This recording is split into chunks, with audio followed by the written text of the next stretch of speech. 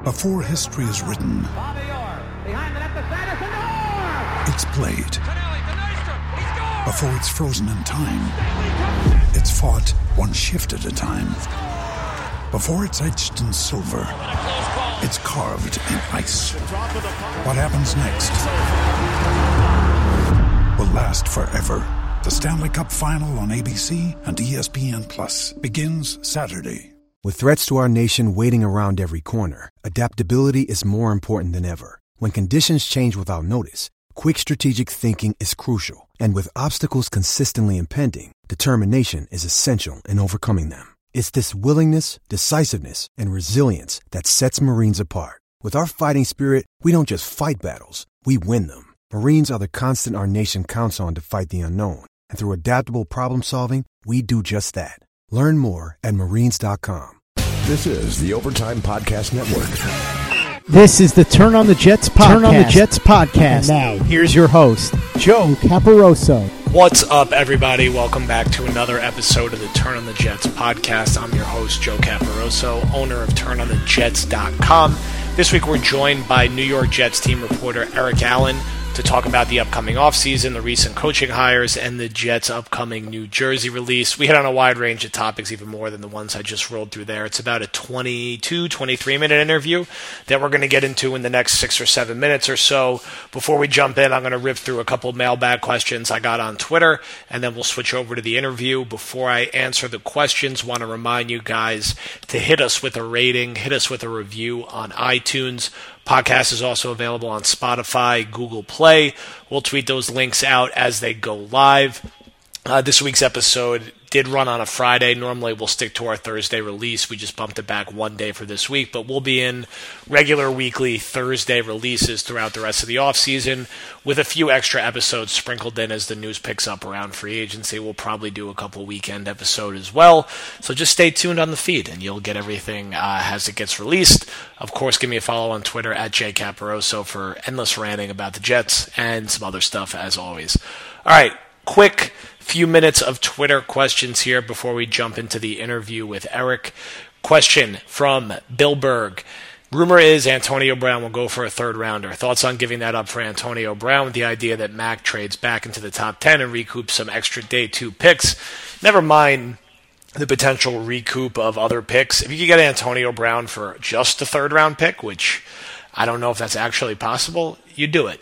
You have a quarterback on. It's very similar to my argument for getting Le'Veon Bell. You have a quarterback on a rookie contract. You have the cap space to do it. He's one of the 3 to 5 best receivers in the NFL. The money lines up well with Sam's rookie deal. You get him for a third round pick. You be aggressive and you make the move. Don't want to hear about the culture. Don't want to hear about the locker room problems. Pittsburgh has won more than enough with Antonio Brown. The Jets went to the AFC Championship game multiple times with Santonio Holmes and Braylon Edwards. Score points, win games. No one wants to hear about the culture anymore. They've missed the playoffs 8 years in a row. Go get playmakers when they are available. I don't think it's going to happen for just a third-round pick, but if it does, or if it could, then see what you could do. Let's see here. We got a question from Cole Dilly 21. If someone takes a quarterback 1 or 2, what do you do? Take Allen or trade down and take an offensive lineman? I'd love if the Jets could trade down and take an offensive lineman, unless Nick Bosa is there at number 3. I think he's a no-brainer to take with that pick and could be a real game-changing talent off the edge. I'm not sure anybody else is really at that level, whether that's an Allen or a Farrell or Quentin Williams, who's an interior player. I think the Jets are going to be in a spot where they end up trying to trade down like crazy because of how the talent at the top of the board is breaking out. Now, trading down is easier said than done, but hopefully they could find a willing partner in a team who's trying to move up to get a quarterback. Question from Jet Life RDT. Will the Jets make use of RPO concepts, which seem to cause significant difficulties for defenses? I'd like to see them do it a little more. I think Sam Darnold's more mobile and athletic than he gets credit for. I remember Ryan Tannehill gashing the Jets on a few RPOs in their Week 2 matchup last year, so that was Adam Gase's offense. So my guess is we'll see a higher percentage of RPOs with Gase than we did with Jeremy Bates, who couldn't get out of his own way with his play calling and, wasn't doing anything creative in that sense. So I hope we see it integrated into the offense at a decent enough value, not to the point where it's going to potentially lead to Sam Darnold getting hurt, but I do think it's something with his athleticism they should experiment with. Let's see here. Question from Josh A. Do you see us drafting a running back in rounds 3 to 5 this year? Sure. I think it depends how the board breaks. I think there is some middle round talent available at that position that could be intriguing. I think it's going to depend also how free agency plays out. If the Jets spend, $60, $70 million on Le'Veon Bell and keep Isaiah Crowell and still have Elijah McGuire on the roster, I don't necessarily know if they're going to end up drafting another running back after picking 2 in the past 2 years, although I don't know if Trenton Cannon's really going to stick long term. But it depends how free agency breaks. If they miss on Bell and Tevin Coleman stays with the Falcons and Mark Ingram goes somewhere else, running back can become a much higher priority position in the NFL draft. So this is going to be one of those things where free agency, I think, really dictates how this plays out in the NFL draft. Question from Davey Tarts. I expect Greg Williams to run multiple defensive fronts, but where do you see Lee, Williamson, and Jenkins fit into his defense? Hoping Williams can get creative to still utilize Jenkins, who's been a bright spot. Look, I think this is an interesting question, and it's going to be interesting to see with Greg Williams. He's been in the NFL for a long time, had varying degrees of success. I think part of what makes a coach good and successful is the ability to evolve their thinking and use players to the best of their ability. Use what you have at your disposal and not be overly stubborn and say we have to do things my way and in my scheme, and if you don't fit, you don't fit. Why New England is always successful is that they don't have just one scheme. They played man most of the year. They switched to playing zone the entire Super Bowl. They went from being pass heavy to being a power run offense. You got to be able to be flexible based on the personnel you have, and you look at some of the players that Jet fans are particularly excited about that Maccagnan has added: Jordan Jenkins, Henry Anderson, Avery Williamson. On paper, those guys are not really great fits in a 4-3. Now, I don't think Greg Williams is going to exclusively play a 4-3. I think they're going to mix and match between nickel, sub-defense, even some 3-4 looks. I don't necessarily think that they're going to be moving on from guys who are under contract like Williamson or Jenkins. I think with Anderson, it makes it a little less likely he's going to be back. He's probably going to try to find a team who plays a 4-3.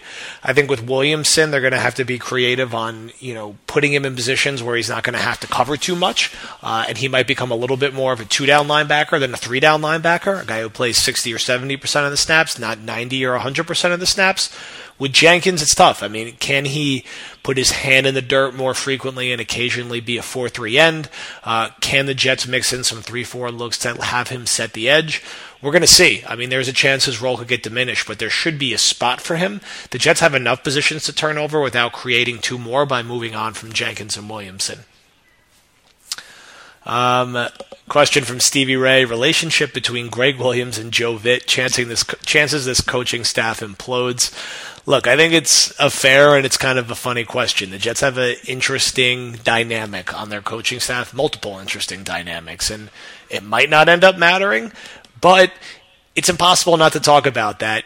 Adam Gase hired Joe Vitt, who testified against Greg Williams in the Bounty Gate case and is also Adam Gase's father-in-law, and that Greg Williams hired his son to be an assistant on the defensive staff, and apparently it was initially a problem with Adam Gase, and his son had some issues with some players in Cleveland.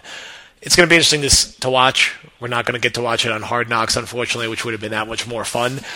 Look, all people care about is winning. I don't know if people care if there is actual fighting behind the scenes. Just win football games and no one worries about this stuff. If this team is struggling, then I think people talk about these things more. They're definitely interesting to talk about right now, though, because, to have the father-in-law and the son and the Bounty Gate history and the personalities of Gase and Williams, it could be a combustible situation. I don't know how you could say there's a chance it might not be. One last question from Luke Sweatpants Guy, which I think is pretty interesting, and I'm just going to try to answer off the top of my head here. If you could have one player within the division to join the Jets, who would it be? I'm trying to think long-term here, and that you get him for the next 5 to 10 years. We got our boy Sam. Can't be Brady. He's going to probably retire in the next year or two. Gronk is basically at the end here. Edelman's a little further along. I'm going through the Patriot guys in my head. I'd love to get Trey Flowers. He's going to be available in free agency. That would be a nice addition. You look over to Buffalo, kind of a talent-thin team. Best days are probably behind Shady McCoy. Nobody who jumps off the page at receiver. I look at New England. I'd love to get my hands on Shaq Mason to be an interior offensive lineman. I think he's one of the underrated key pieces on that team. Miami also a pretty talent-thin team. Adding a guy maybe like Minkah Fitzpatrick to the back end would be nice. Maybe adding a guy like Kenyon Drake to the mix if they missed everything in free agency. But I think I might go with Shaq Mason. Go get one of those top-tier offensive linemen and help protect Sam. Good question, though. This is the Overtime Podcast Network. We are now joined by this week's guest. I believe it's his third or fourth time on the podcast, so longtime friend of the pod, Eric Allen from the New York Jets. Eric, how you doing? Joe, thanks for having me on, as always. It's always great to catch up with you. So, you've been a busy guy this offseason. There's been a lot of change and a lot of news around our team. What have your first impressions been with the coaching and the overall coaching staff change? What has the vibe and the energy been in the building? You were, of course, part of the introductory press conference and the whole process of rolling out Coach Gase. What have been your initial thoughts on what you've seen? And did you ever have any pre-existing relationship with him prior to him coming into the organization? I did not know Adam Gase at all prior to the Jets hiring him. Obviously, they went through that exhaustive search, which, Joe, these things move so quickly nowadays. I feel like in the past, when you're talking about coaching searches, it used to take weeks, but the Jets went through a number of candidates after the off-season began, and I think they quickly targeted Gase. We know about his tenure with the Miami Dolphins. What stood out to me with Gase in particular was Ryan Tannehill missed the 24 games there with the Dolphins, as we all know, during his 3 years. But that first year, Gase led the Dolphins to a 10-6 record. And I thought he did a pretty good coaching job this past season because I did not think that the Dolphins overwhelmed me at all with talent, where he had them at 7-6 down the stretch. But as far as my impressions after meeting the guy and spending a little time with him, he has a lot of energy.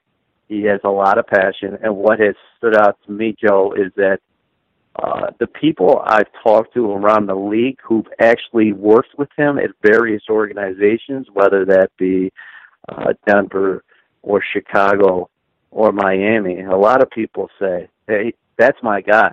That's my guy. So, meaning that he establishes good relationships in every building he's been in so far in the National Football League. And I know, obviously, some issues down the stretch with ownership down there in Miami. But to a man, the people that I've talked to who work with Gase over the years have said, this guy is a great guy. You're going to enjoy working with him, not just from a content perspective, but from a building perspective. And he's very excited, and this goes without saying, to work with a young quarterback. And he said that multiple times publicly, that he's never been in this situation before. But, Joe, when I was thinking about the head coach, too, was one of the most important questions I thought the Jets could ask somebody was who were going to be your top lieutenants, who are going to be your assistant coaches, especially if you go in the offensive direction, which is what the Jets did. And I think they hit a home run with the addition of Greg Williams as defensive coordinator.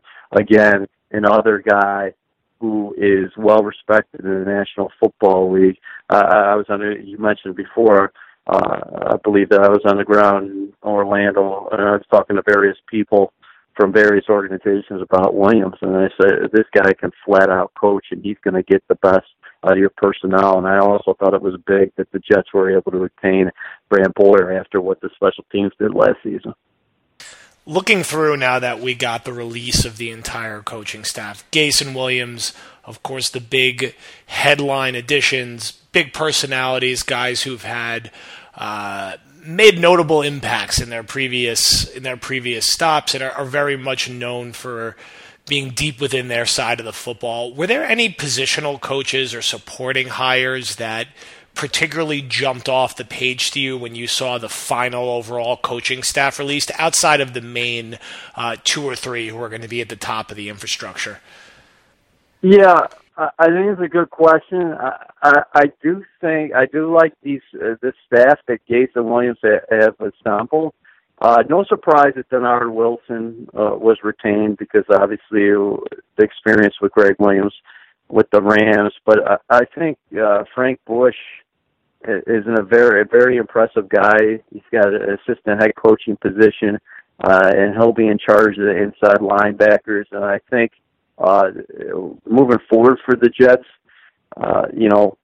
what I want to see here is, and I think a lot of people want to see is, can Darren Lee take that next step for this franchise?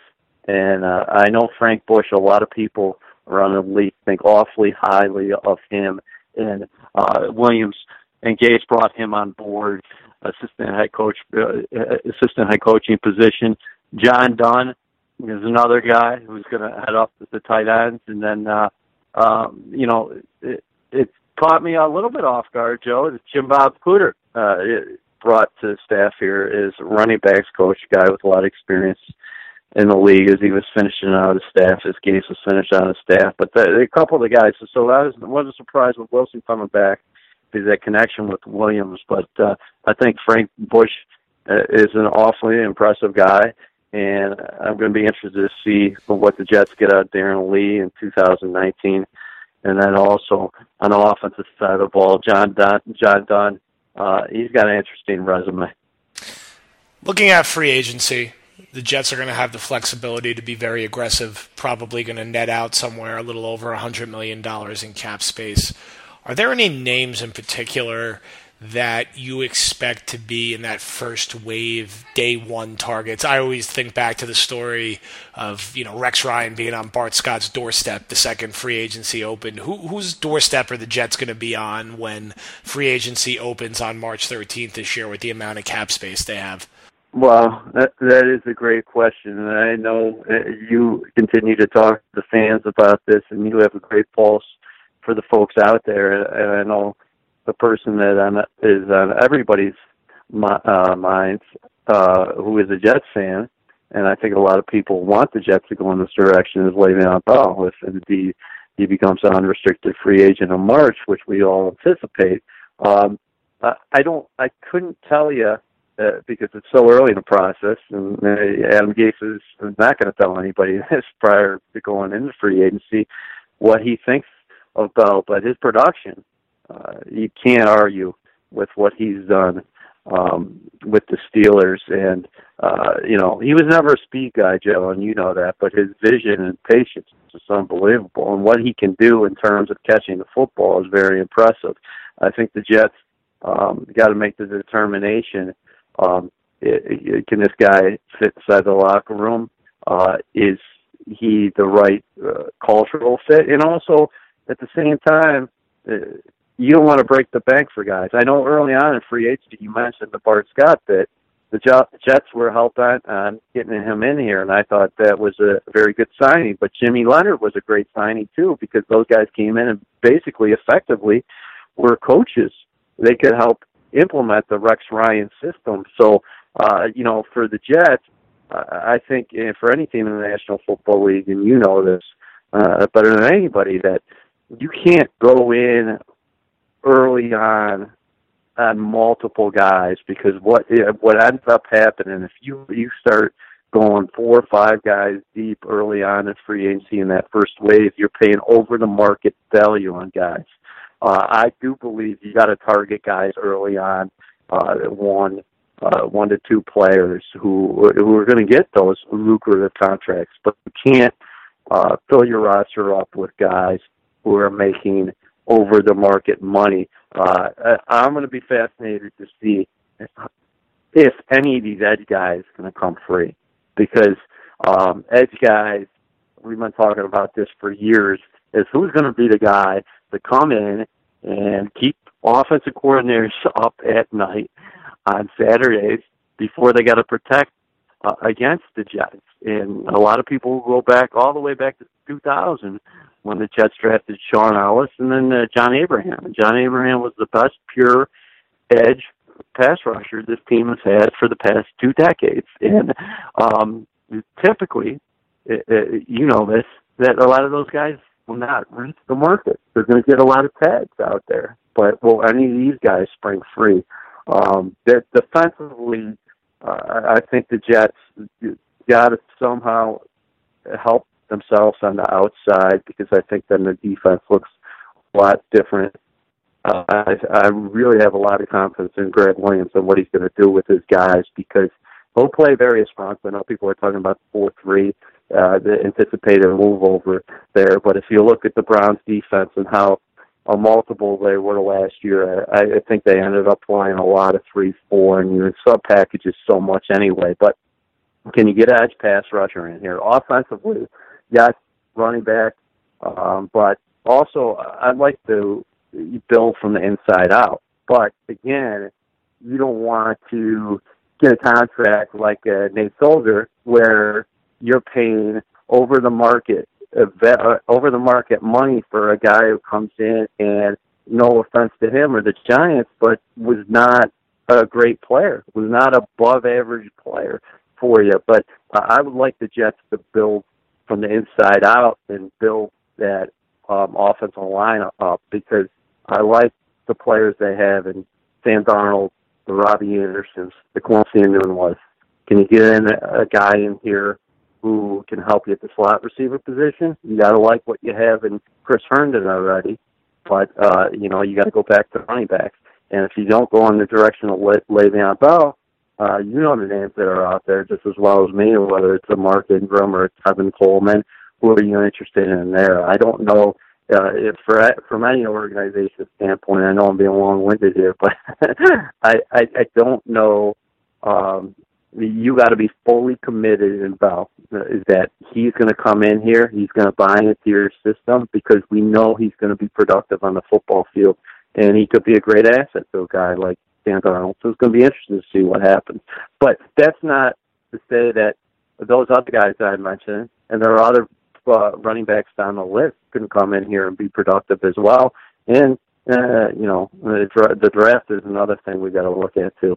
This is the Overtime Podcast Network. Looking at their current roster, and you've had a good pulse for this in the past when we previously talked, who are some guys that are a little further down the depth chart, a little further down the roster, that are flying under the radar and could have a bigger role or a bigger impact next year? Guys that maybe didn't get much of an opportunity this season, guys who spent some time in the practice squad or maybe only started playing late in the year, but could step into a bigger role and that people in the building are particularly excited about. Well, I don't know if this is a fair way for me to answer this, because you're putting me on the hot seat here because of the draft pick last year. But I would point to Nathan Shepard. And I know he's an early round draft pick last year, because a lot of people were wondering, well, where was their production in year one? I'm very interested to see, Joe, how Greg Williams uses Shepard in this defense. And I do think, even though he was an older rookie last year, I do think he has quite an upside, and I think that he could play a key role for the Jets, not just as a starter, but as more of an impactful player for them in 2019. That's one guy who stands out to me, and he's not a practice squad guy.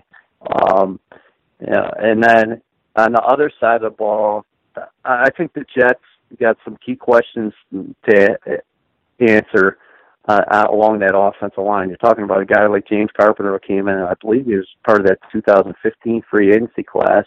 He's playing a left guard forever. So who's going to be on that left side of the line, and who also is going to be the center position? I like what Jonathan Harrison did last year in the fill-in role, but you parted ways with Spencer Long. So, I think some of the guys, as far as who is going to be coming up and things like that, I think we got to find out where they're going in free agency. And I'm not taking, I hope you don't think I'm taking the easy way out here, but I'm really going to keep an eye on Shepard and his development in year two, because I think that he could be a key player for this team moving forward. But the other thing is, Joe has us right about this. the Jets had 23 unrestricted free agents. 23. I don't remember ever going into an offseason when the Jets had quite so many unrestricted free agents. So you have to determine who you're going to retain in here. And again, under-the-radar guy for the Jets last year was Henry Anderson, but a lot of people think, well, hey, with Greg Williams coming in here, maybe he is a perfect fit. And also, for this team, we can go to so many positions, but who's the cornerbacks for this team in 2019? Because Tremaine Johnson's coming back, Morris Claiborne and Buster Screen, both unrestricted. So who's going to be the guys who are filling those roles on the outside and the inside for this team? And then offensively, I go back to the offensive line, like I was talking about Carp before, and that center position. We're going to fill those spots. I think a lot of questions for this Jets roster right now remain unanswered. You've been with the team for a while. Seeing some of the recent struggles, seeing how teams with a quarterback on their rookie contract have recently made a really quick jump into being competitive. The Bears, the Rams, the Eagles, even going a little further back to the jump the Colts made when they acquired Andrew Luck. Is it fair with the draft capital the Jets have and have had recently in the cap space that they have to expect this team to make a notable jump and be playing competitive games into late December for a playoff spot? Obviously, it's been 8 years overall from the organization. It's going to be year 5 for Maccagnan, year 1 for Gase, coming off 5-11, 5-11, 4-12. Is this the year that Jet fans can expect a team who's 500 or better? And is that going to be the expectation that is pushed throughout this building and throughout the organization, that, look, it's been a rough few years, but now is the time to cash in and make our jump to being a competitive team in this conference? So before I get to that, I just thought of something while you were asking that question. It's an under-the-radar guy, and I don't even know if this goes for under-the-radar. Trenton Cannon was phenomenal on special teams last year. Just unbelievable in terms of what he brought to the gunner position. And I know Brant Fuller is very excited to be back, and one of the guys that he's pumped up about is Cannon. Eli McGuire is also another guy with Bilal Powell being an unrestricted free agent, and his future being uncertain in terms of where he's going to be playing. Is that Eli McGuire is another guy we got to keep our eyes on. But Cannon is not a practice squad guy, but he was a late-round pick last year. He was a speed demon on special teams. I think that we should continue to watch his development. Joe, you wrote about that question recently, and I believe I actually had an opportunity to read it. I do think that if you're a fan and you're looking at this organization and you looked at the development of Sam Darnold late last year, and you're equipped with this cap space, and you just mentioned a number of examples of teams making that jump in their rookie, in their quarterbacks, or first contract from year 1 to year 2. I think it is reasonable to expect the Jets to make a jump up and be playing football, meaningful football, in December. I've always looked at it, the jump from 4 wins to 9 was not that big as a jump from maybe 9 to 11 or 12. And I think in a league that's based on parity, and where you have your situation at quarterback, the best it's been, I would say, Joe, since 2002 maybe, when you have Pennington, healthy Pennington in here, and some pieces around you. Yeah, I think it is reasonable to expect the Jets to make a jump. The caution here is, though, I go back to the unrestricted free agents. You got 23 unrestricted free agents. You got to determine what pieces, what depth guys, what role of position players you want to keep in-house. And then you got to get production out of some of your free agents immediately. But I do think it is definitely reasonable to expect the Jets to make a jump in Adam Gase's first season. Remember, he took over the Dolphins again, we can go back to that. In his first season, he won 10 games. And you've also mentioned a number of times yourself, and I've looked at it too, is that a lot of Jets coaches in their first years have experienced success off of the bat. And I think the Jets are positioned definitely to be a better football team. With that being said, there's so many roster questions that we'll have to take a look at and talk about here in a couple months, because this is going to be a really busy free agency, because it's not just the money, it's the number of transactions you have to make. And then you're sitting there with the third overall pick again, which is, I know right now people aren't too high in this quarterback class, but history tells you somebody is going to want to take a quarterback in the top 5. Is that a team who wants to get up there and get at Dwayne Haskins? Maybe. I don't think it hurts either that Murray came out and said he's going to be fully committed to being an NFL quarterback. I don't think that hurts the Jets at all either. I mean, are they in position to take an edge guy right there at 3? Do they like a Bosa?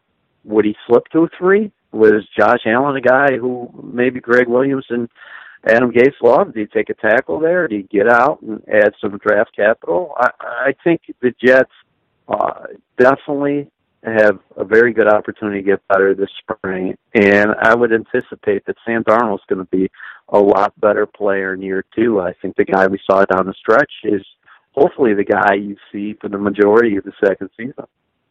All right, final question before we let you go. There might be no thing outside of Sam Darnold's future that fans are more excited about than the upcoming new uniform release. It's all they talk about. Everyone's passing around rumors. I talked to this guy's crazy Reddit threads going around. Obviously, no, you can't, reveal too much here. What is a rough timeline in terms of when we could expect these released, and what can you give fans to, continue to keep them excited and keep them waiting here for what to expect in the coming weeks? So, rough timeline, I would say April, May. I'm thinking definitely spring. I'm not thinking March, but could they be unveiled April, May? I think that's definitely a possibility, and I think the fans are going to like them. I really do. I'm not just saying that. And you know it, that there are people out there who on social media right now who are going to hate everything you do, but it doesn't matter. I think the majority, the best product, best focus group you would have for these uniforms, I think, are some of the guys who've already seen them internally, players, guys like Jamal Adams, who the production team here, the Jets 360 production team, did a nice tease with Adams and looking at the jerseys. But the reaction of some of these players was overwhelmingly positive. So that makes me think, because I got a couple of years on these guys' show, that makes me think that there are a lot of people coming up, teenagers, guys in their 20s, ladies in their 20s, people who know fashion inside and out, sports fashion inside and out. I think people are going to like these uniforms a lot, and I think there'll be a surprise in there, and add a surprise in there. But I do think that people are going to like these uniforms. All right. We're all looking forward to seeing them roll out. Everyone can go get their new Sam Darnold, Jamal Adams, maybe a Le'Veon Bell. We'll see. But people are going to be excited about buying that new jersey. Eric Allen, New York Jets team insider. Give him a follow on Twitter. You could follow all his work on NewYorkJets.com. Eric, thank you as always for joining us. Joe, the time always flies by, but I always like catching up. Absolutely, man. We'll talk again this offseason.